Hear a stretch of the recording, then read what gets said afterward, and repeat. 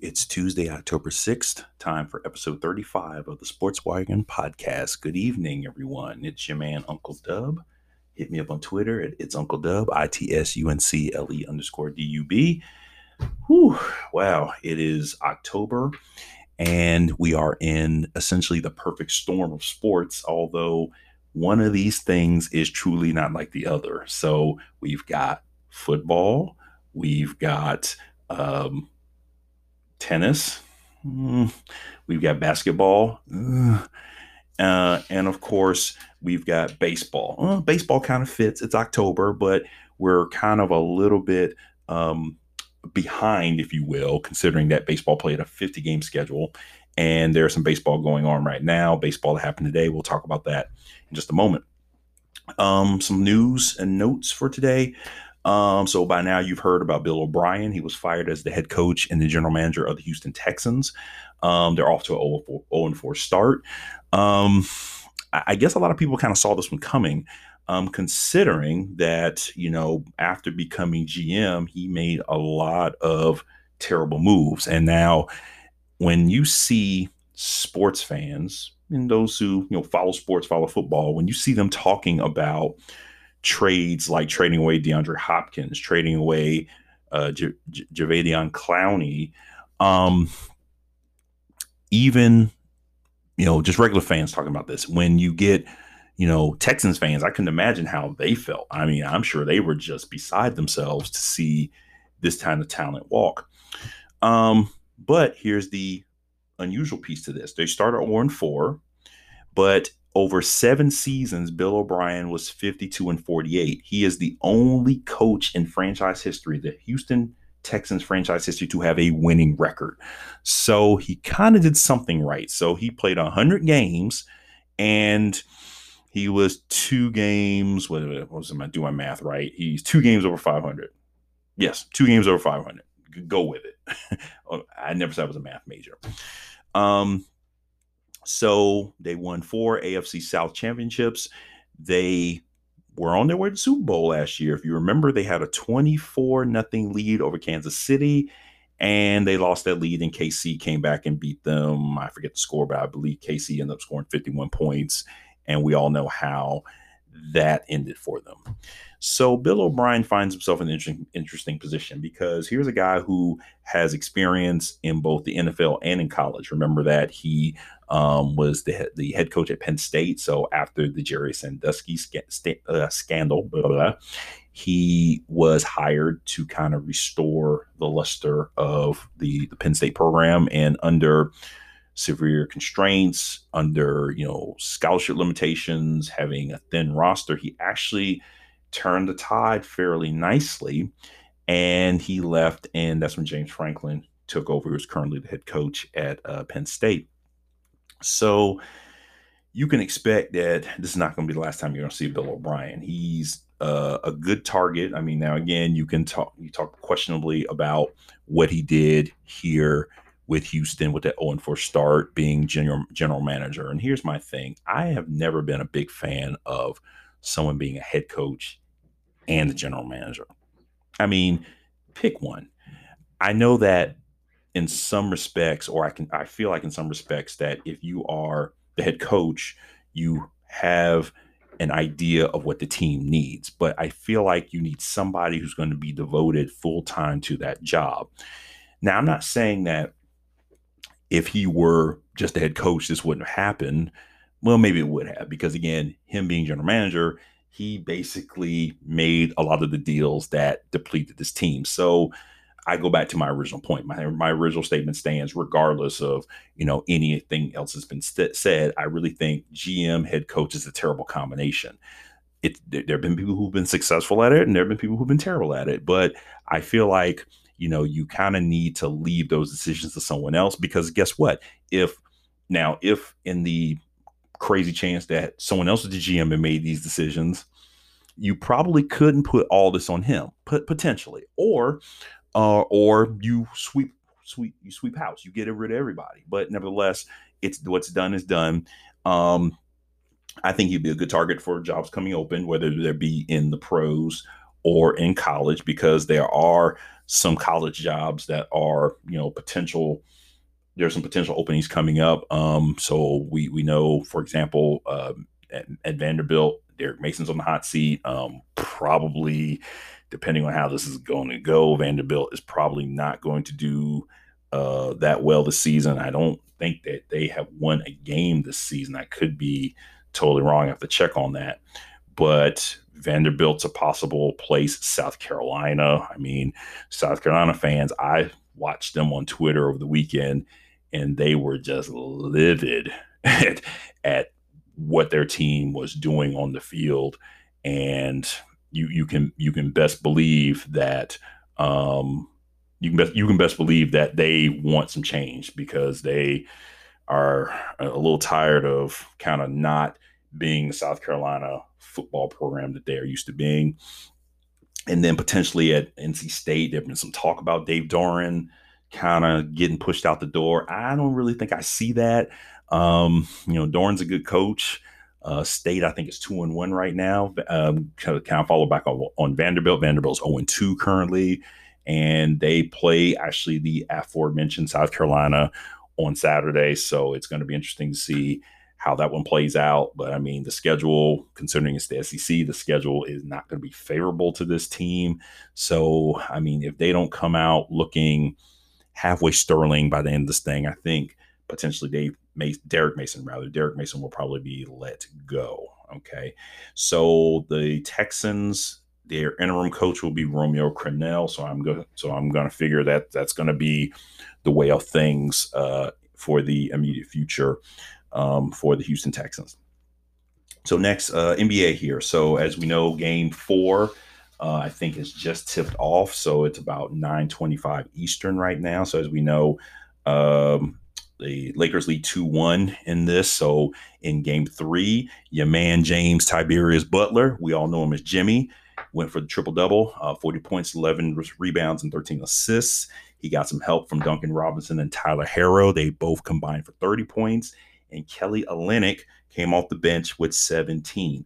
For the Lakers, LeBron almost had a triple-double. He had 25 points, 10 rebounds, and 8 assists.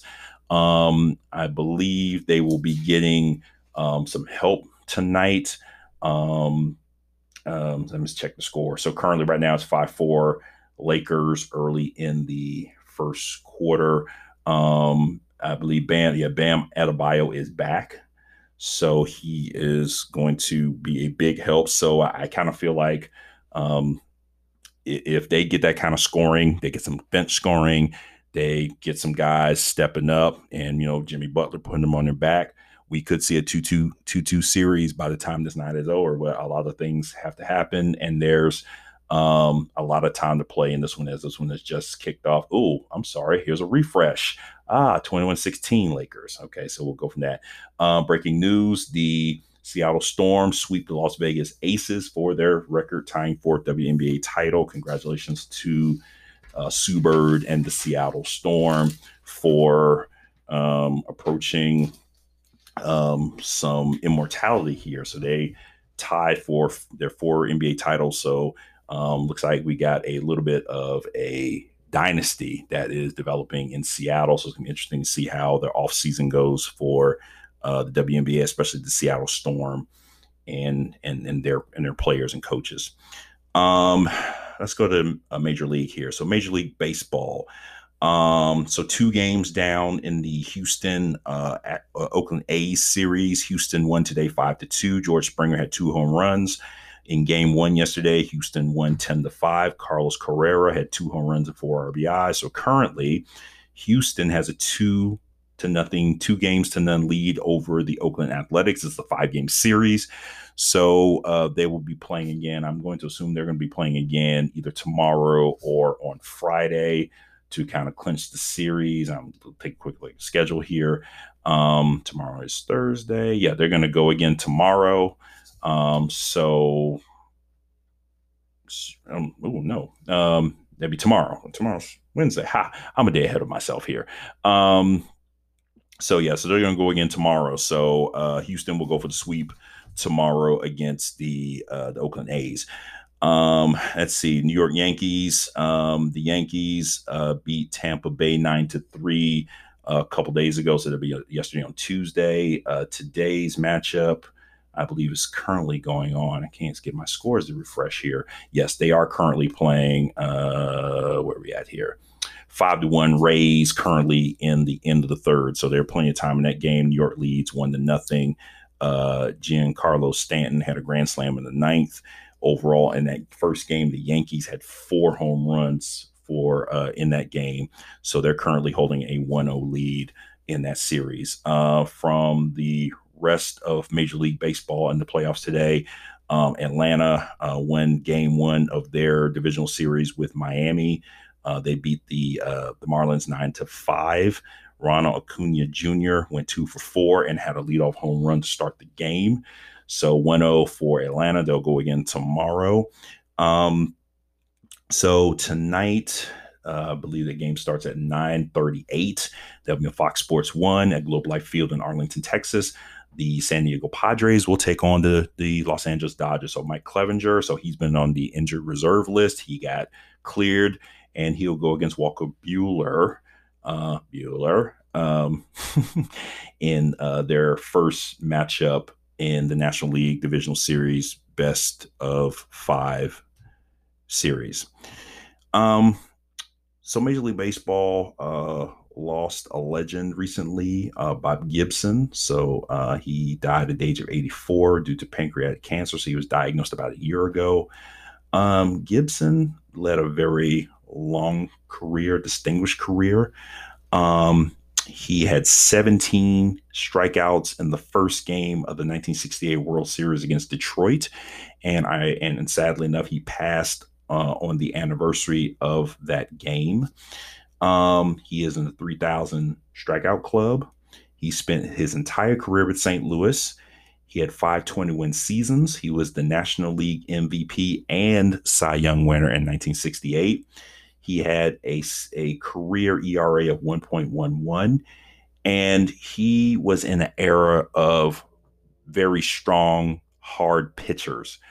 And his delivery was, I don't know if we call it unorthodox, but he would throw the ball with such velocity and such force that, he's a right-hander. So as he threw the ball, he would sort of list to the first base side of the field as he finished his windup.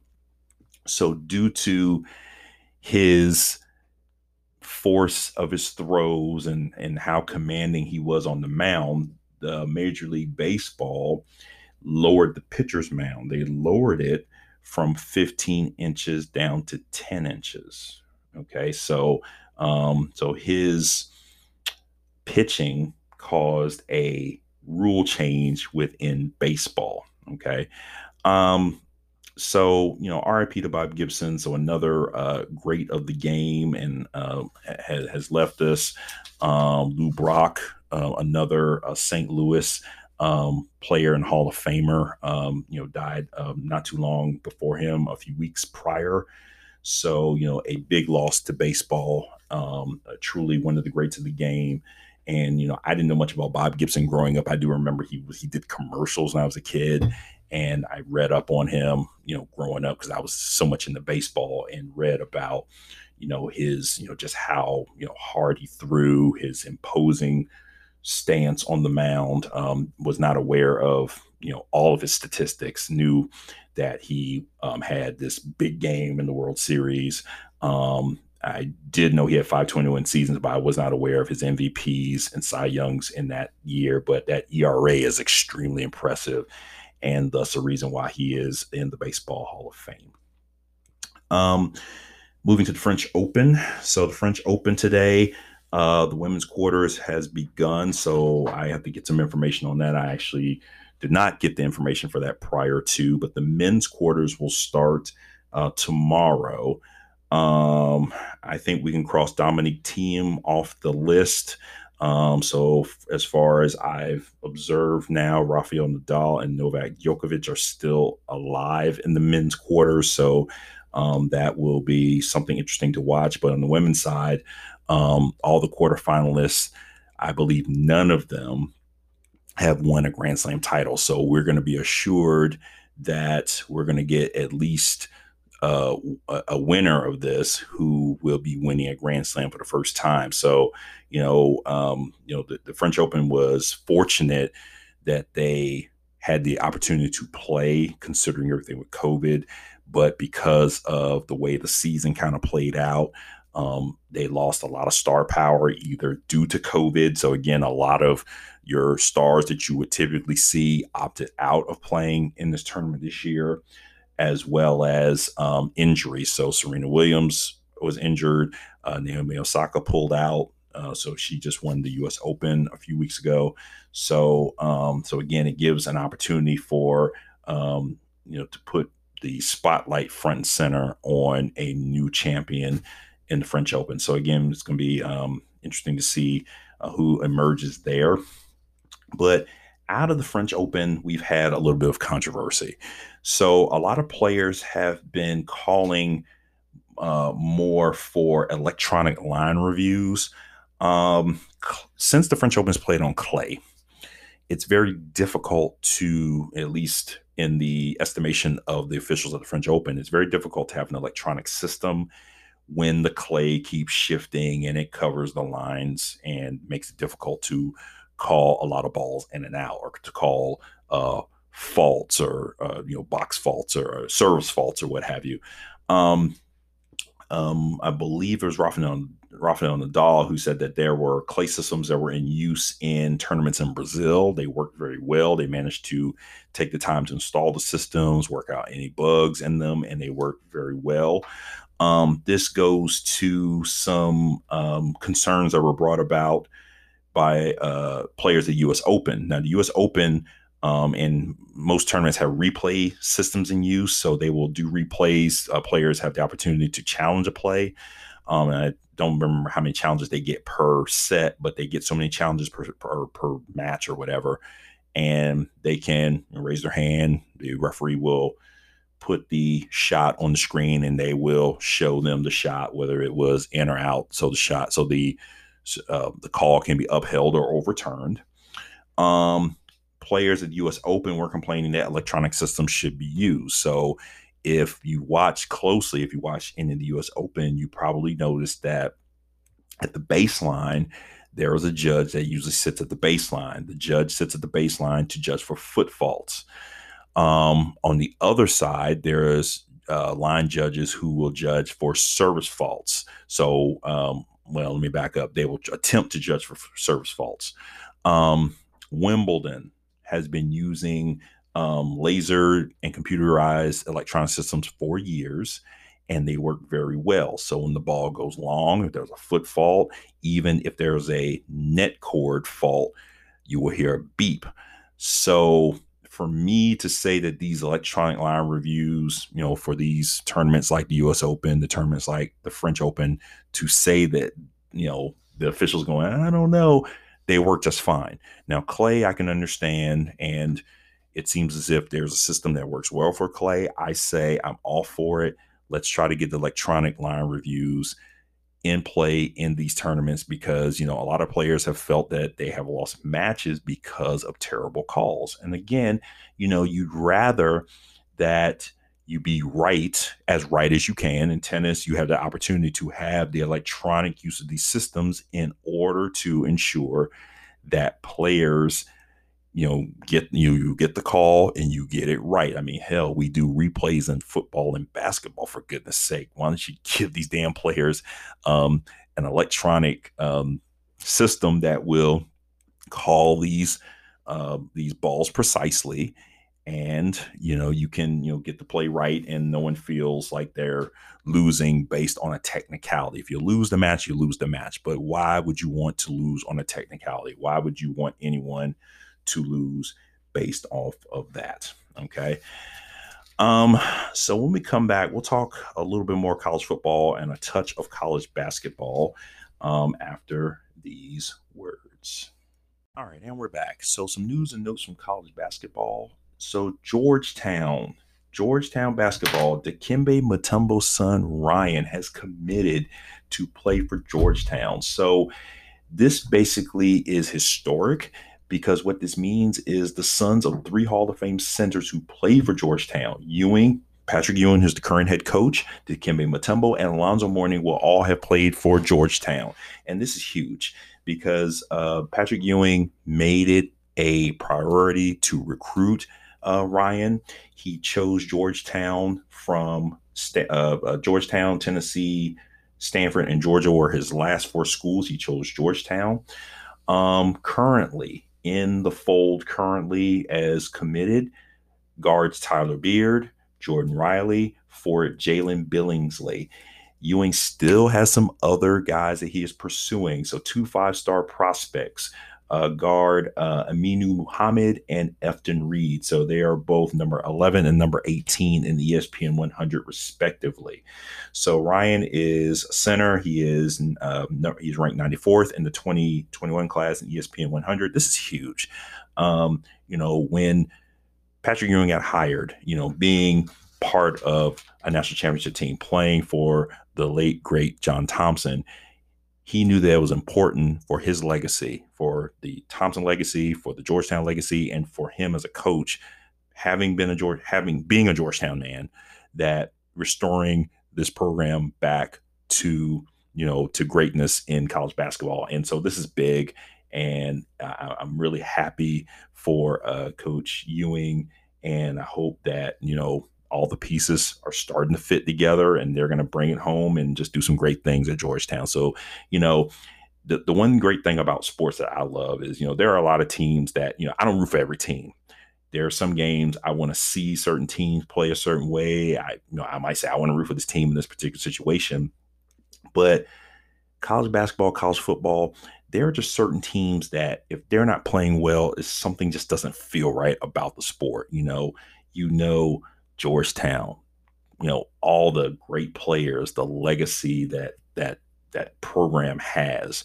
The luster has been lost. It's coming back. But you like to see a program like Georgetown, come back and just be great and just, be amongst the greats in college basketball. So, it wouldn't feel right if Kentucky wasn't playing well. That would just, I'm not a Kentucky fan. I'm not, but that would just feel weird because, you expect that the Wildcats will be in the mix. Now, again, they got a great coach in Coach Cal.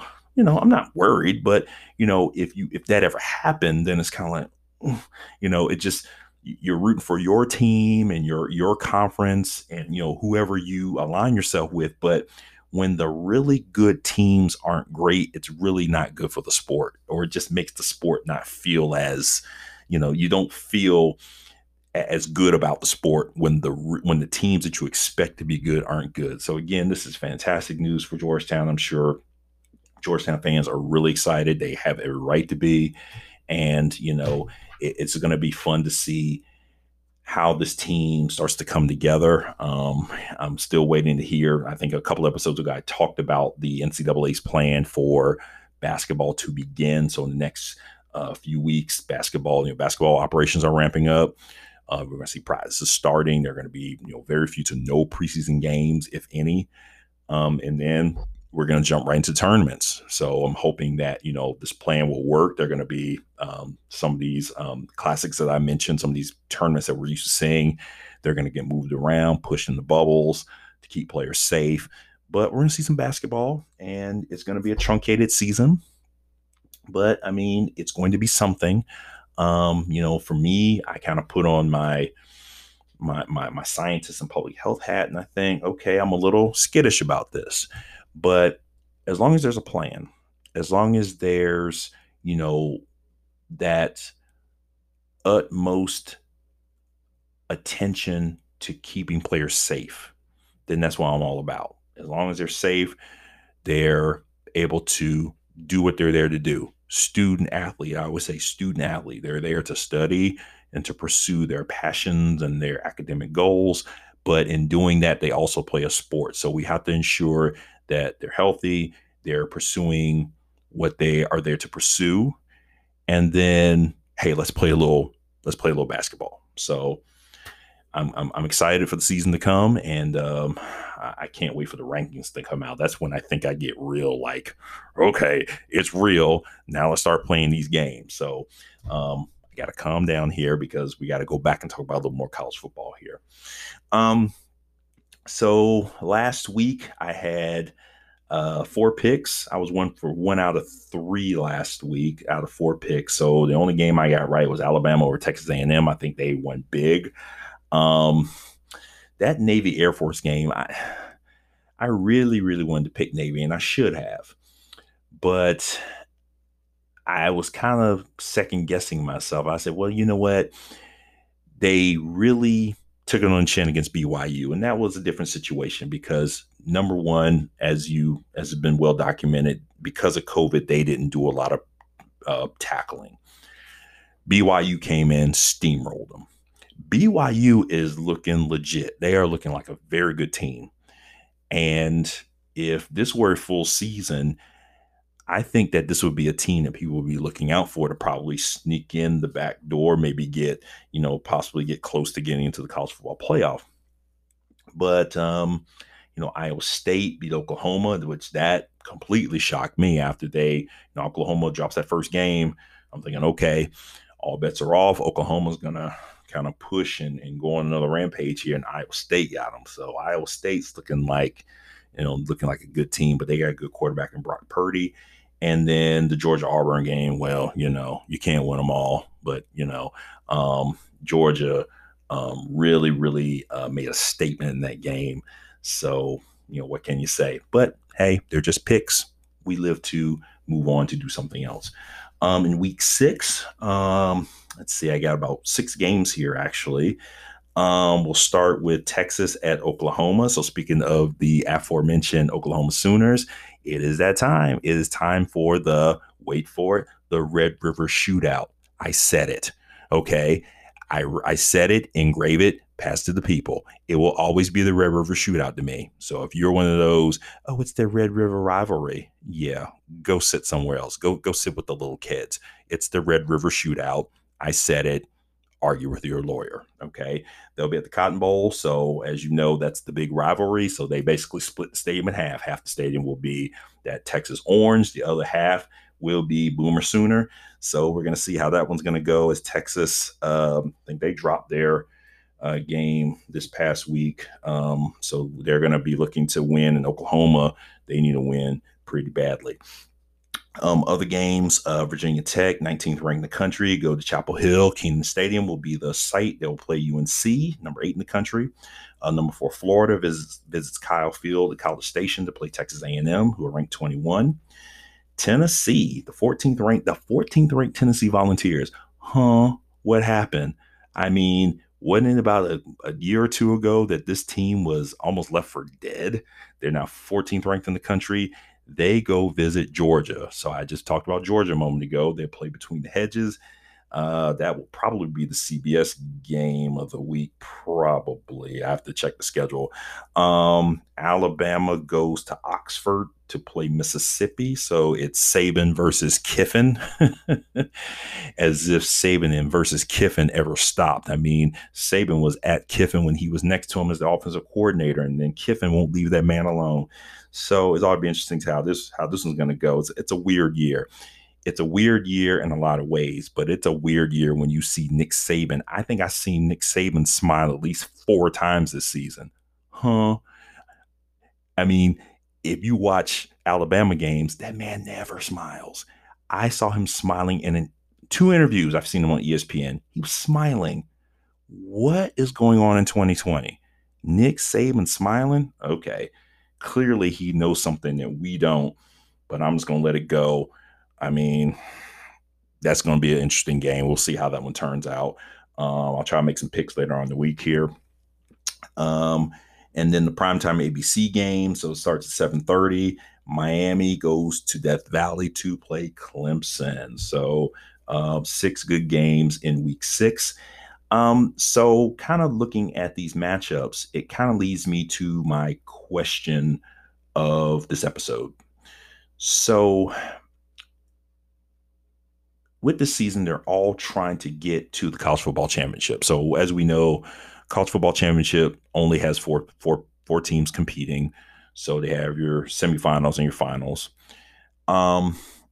Will this year, when we crown a college football playoff championship, will this championship have an asterisk by it? Now, I ask you this question because that's kind of been the conversation. So we're in the age of COVID. We've had truncated seasons, and someone asked this question. It's like, oh well, with this NBA title that currently the Lakers and the Heat are playing for, will this have a little asterisk by it to say, oh, that was the COVID championship? Why would it? They restarted the season. They played out the remaining games. They had a fantastic plan. You got to see on the Western Conference side a fantastic playing game between Memphis and Portland. Portland got in, and everybody played through all their rounds of the playoffs as planned. As they laid out the plan. Here's how we're going to play these games. They played the games, and we now have 2 very worthy teams playing for an NBA title. Why would you put an asterisk next to that? You could say later, well, this championship was won in the year with COVID. Other than that, it is a legitly won championship. Baseball, same thing. You had a few hiccups with, teams, popping positive for the virus. They would postpone a game, move a game around. Maybe some games got canceled. Nevertheless, everyone played. The best teams are now playing for the right to be in the World Series. I mean, again, you say the same thing. Okay, when we're done, Southern team will be the champion. And then you'll say, okay, in this year when COVID was a problem, this team won the championship. But there's nothing that's unusual or strange about it, at least in my opinion. Now, when I look at college football, maybe. And here's why I say that. Here's kind of what I present to you. First of all, this season has started off with the ACC and the Big 12 kicking off their season. The SEC comes not too long after that, which made things interesting. Next up in the next week or two will be the Big 10. So right now, as we typically see in previous years, the SEC, bar none, is the best conference in football. And I can say that I feel that way currently now. When the Big 10 comes in, it's going to be interesting to see how they will look as a conference, but that the teams who are going to compete for the title, okay, you got your Penn States, your Ohio States, your Michigan States. Those teams are going to be competing to try to get their way into the college football playoff. Then by November, here comes the Pac-12. So my question here is, first of all, thinking about when the Pac-12 is going to come in, will they even be a factor in this? Because when you look at the Pac-12, generally you look at 4 teams: Oregon, USC, Utah, Stanford. Those are the 4 teams that usually are on your radar. Then you might get someone else sneaking around the chicken coop. You might get a Cal that might pop up and do something. Oregon State's trying to push their way into the picture, but those are the 4 teams you're looking at. But will these teams play football that the committee will look at and say, in comparison to the other 3 conferences who have already started playing, most of the conferences are playing a conference slate only, how will that look to the committee to say, will because the Pac-12 started so late, are they even going to be considered? They should be, but then you have to look at the body of work, as we typically do when we're trying to pick these teams. Now, let's look at the other 3 conferences here. You got the Big 10, SEC. I'm sorry, 4 conferences: Big 10, SEC, Big 12, and ACC. Fine. So the first 3, ACC, Big 12, and SEC, are kind of ahead of the game. So do you think that there's more of a preference for those teams, that because they've had more games, had more opportunities to play, that they would get more credence from the committee? Yes and no. Because again, the ACC, you look at the ACC, you say, okay, the ACC is Clemson and everybody else. So more than likely, barring some major upset, major meltdown, Clemson's going to be the team. The rest of the ACC is just going to, just kind of fan out into, whatever they're going to do. The Big 12 is like an upheaval right now. I mean, the standings in the Big 12 are completely not what you expect right now. So when we look at the Big 12 standings right now, we say, okay, currently your top three teams are, wait for it, Oklahoma State, Iowa State, and Kansas State. Behind them, you got four teams with are at 1-1. West Virginia, TCU, Texas, and Baylor. The bottom three, Oklahoma, which again blows my mind, Texas Tech, and Kansas. So right now, this thing is flipped upside down, but there's still some ball to play. So the Big 12 has some potential here with their two ranked teams. Okay. When you look at what was said, the SEC right now, the SEC currently, Florida, Georgia, and Tennessee are all undefeated. So after Saturday, Georgia or Tennessee is going to drop. I'm sorry, and this is the eastern side of the SEC rather, because I have to get used to the fact that I'm so used to looking at the ACC schedule of the ACC standings because I'm used to seeing them, in their different divisions here, Atlantic and Coastal. Now I'm going, oh right, we're just talking about SEC still playing divisional ball. ACC's letting everybody play. This year's a free for all. But top three teams in the East: Florida, Georgia, and Tennessee. So after Saturday, this is going to shift. In the West, the only undefeated team is Alabama. Then you've got Arkansas and Mississippi State. So as you remember, Mississippi State went to LSU and beat the Tigers. So it's crazy times in Stark Vegas right now. And then from Arkansas all the way down to the bottom, everyone's 1-1. So there's a little bit more balance on the western side of the SEC. But you know that as these teams begin to play each other in division and out of division, it's going to start to get really crazy. So these numbers are going to change tremendously. However, from top to bottom, you look at this and you've got a number of good teams. I mean, Arkansas is coming through, Mississippi State, LSU still in there. This thing could go either direction on the western side of this. On the eastern side, there's Kentucky. Kentucky's had some good success over the last few years. They're 0-2 right now. Again, it could all shift. South Carolina and Vanderbilt are the teams that worry me right now because, again, those are two teams with coaches that are on the hot seat. So, as I mentioned, Will Muschamp, he's really hearing it from the fans right now, and they're really not happy with kind of how things are going for them. But to my point, I think that if you're going to put an asterisk on any of these championships that are being played for in this year, I think it should be the College Football Playoff Championship. And it's because you've got these conferences, they're kind of playing in their own space because of COVID. They said, well, we're going to play football, but we're just going to have to play either, mostly a conference only schedule. Some of these schools had to fill in games or postpone games because of either COVID, or they had to postpone games because other schools had canceled. But because you've got these conferences playing in their own lanes, I think it narrows the ability to really, I guess, evaluate these teams in a way that you can say, okay, well, ACC is playing just ACC, SEC is just playing SEC. I mean, the only thing you can look at right now is how each conference looks from top to bottom. And right now, if you look at ACC, just as an example, Clemson, Miami, North Carolina, Virginia Tech are at the top.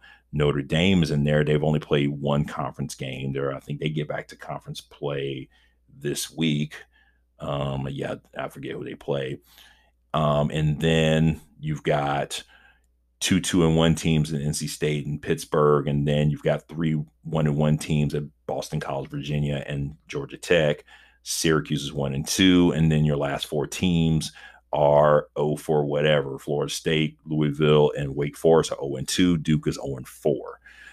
But again, you look at this top 5 cluster of teams, and right now these are the 5 teams to beat.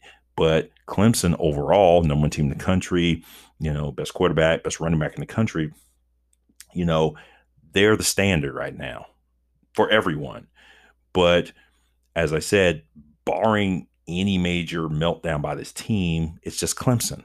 You look at these other conferences and you say, okay, well, there's some room for other teams to make a move and potentially win their conference. But because of so much of this fractioning of the season and the change they had to make, I don't really think that this championship that will be won this year, I think you kind of can put a little asterisk by it to say, you know, this was not a true season from the standpoint of you didn't get to see those great out of conference matchups. You don't get to see Georgia go play Clemson or Alabama go play Ohio State or what have you. You just don't see these great matchups. And I think that takes away from the season, obviously, but I think it takes a lot away from just evaluating these teams. You can evaluate them by themselves, but I just think it just takes away from the whole, in conference, out of conference thing. So, and then the order in which these conferences are coming into play. Everyone's just doing their own thing right now based upon the different plans. And I know there are Big Ten fans out there who probably say, well, we could have been in it if they didn't cancel the season from the beginning. Yeah, you're right. I, wasn't crazy about the idea, but at the same time, too, if they felt it was the best thing, then, who am I to argue? But evidently they found some evidence that they should play. So again, as I said, who am I to argue? If you're going to play, if safety is going to be paramount, then they should play.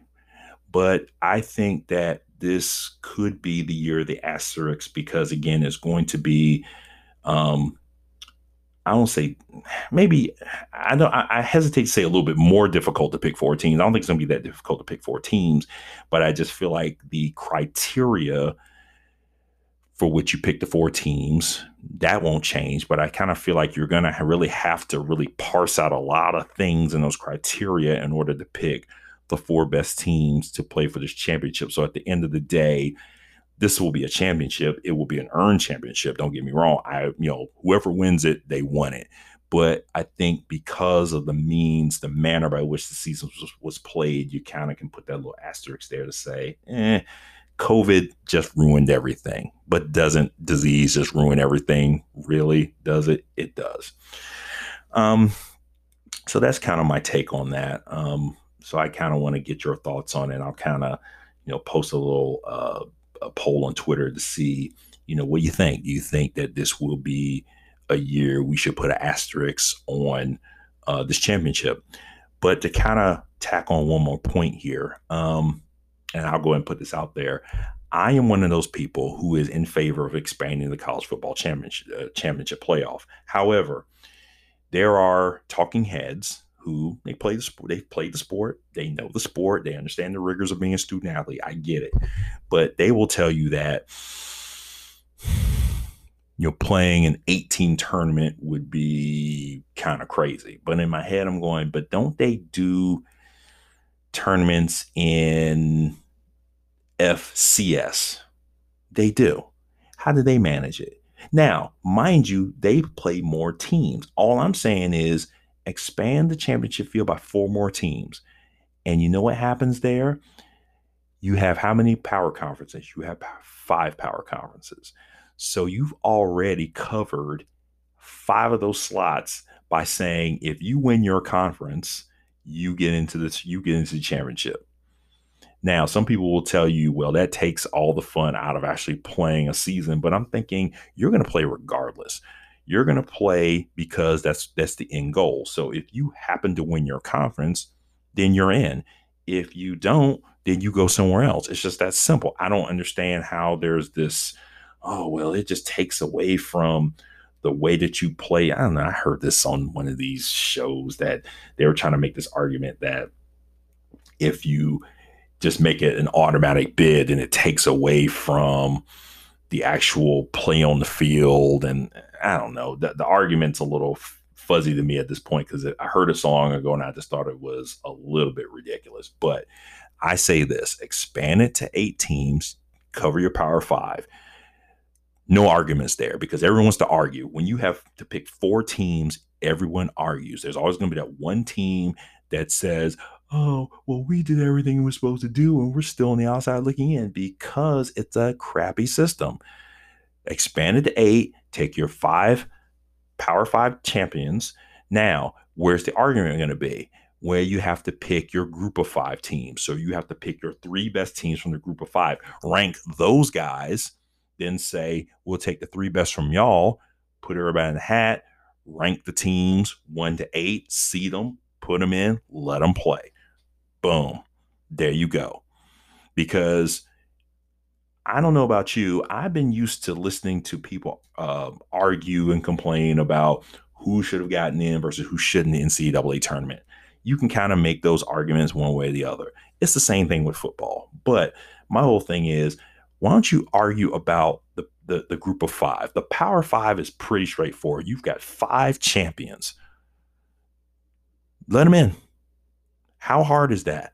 Because guess what? If they're legit, they're going to win. If they're not legit, they're going to get their butts kicked. Isn't that why you play the game? Didn't Herm Edwards say that? It's why you play the game. Hello. But I digress. That will probably be a new topic for a new rant at another time. Well, ladies and gentlemen, I appreciate your time. Thank you for listening and indulging me on this journey. So this is my 35th episode. I thank you for coming along with me. Before I go, real quick, it's halftime of the Lakers Heat game. The Lakers up by 2. I'm going to try to catch some of this second half because this looks like this is going to be really, really good. MLB playoffs. Let's see who's winning here. Scores. And scores refresh here. Devil Rays lead the Yankees 5-4 in game 2. And the Padres and the Dodgers are in the top of the second with no score. All right. Hit me up on Twitter. Thank you for listening. It's Uncle Dub, ITSUNCLE_DUB. Until next time for episode 36, I appreciate you listening and have a great night and the rest of your week.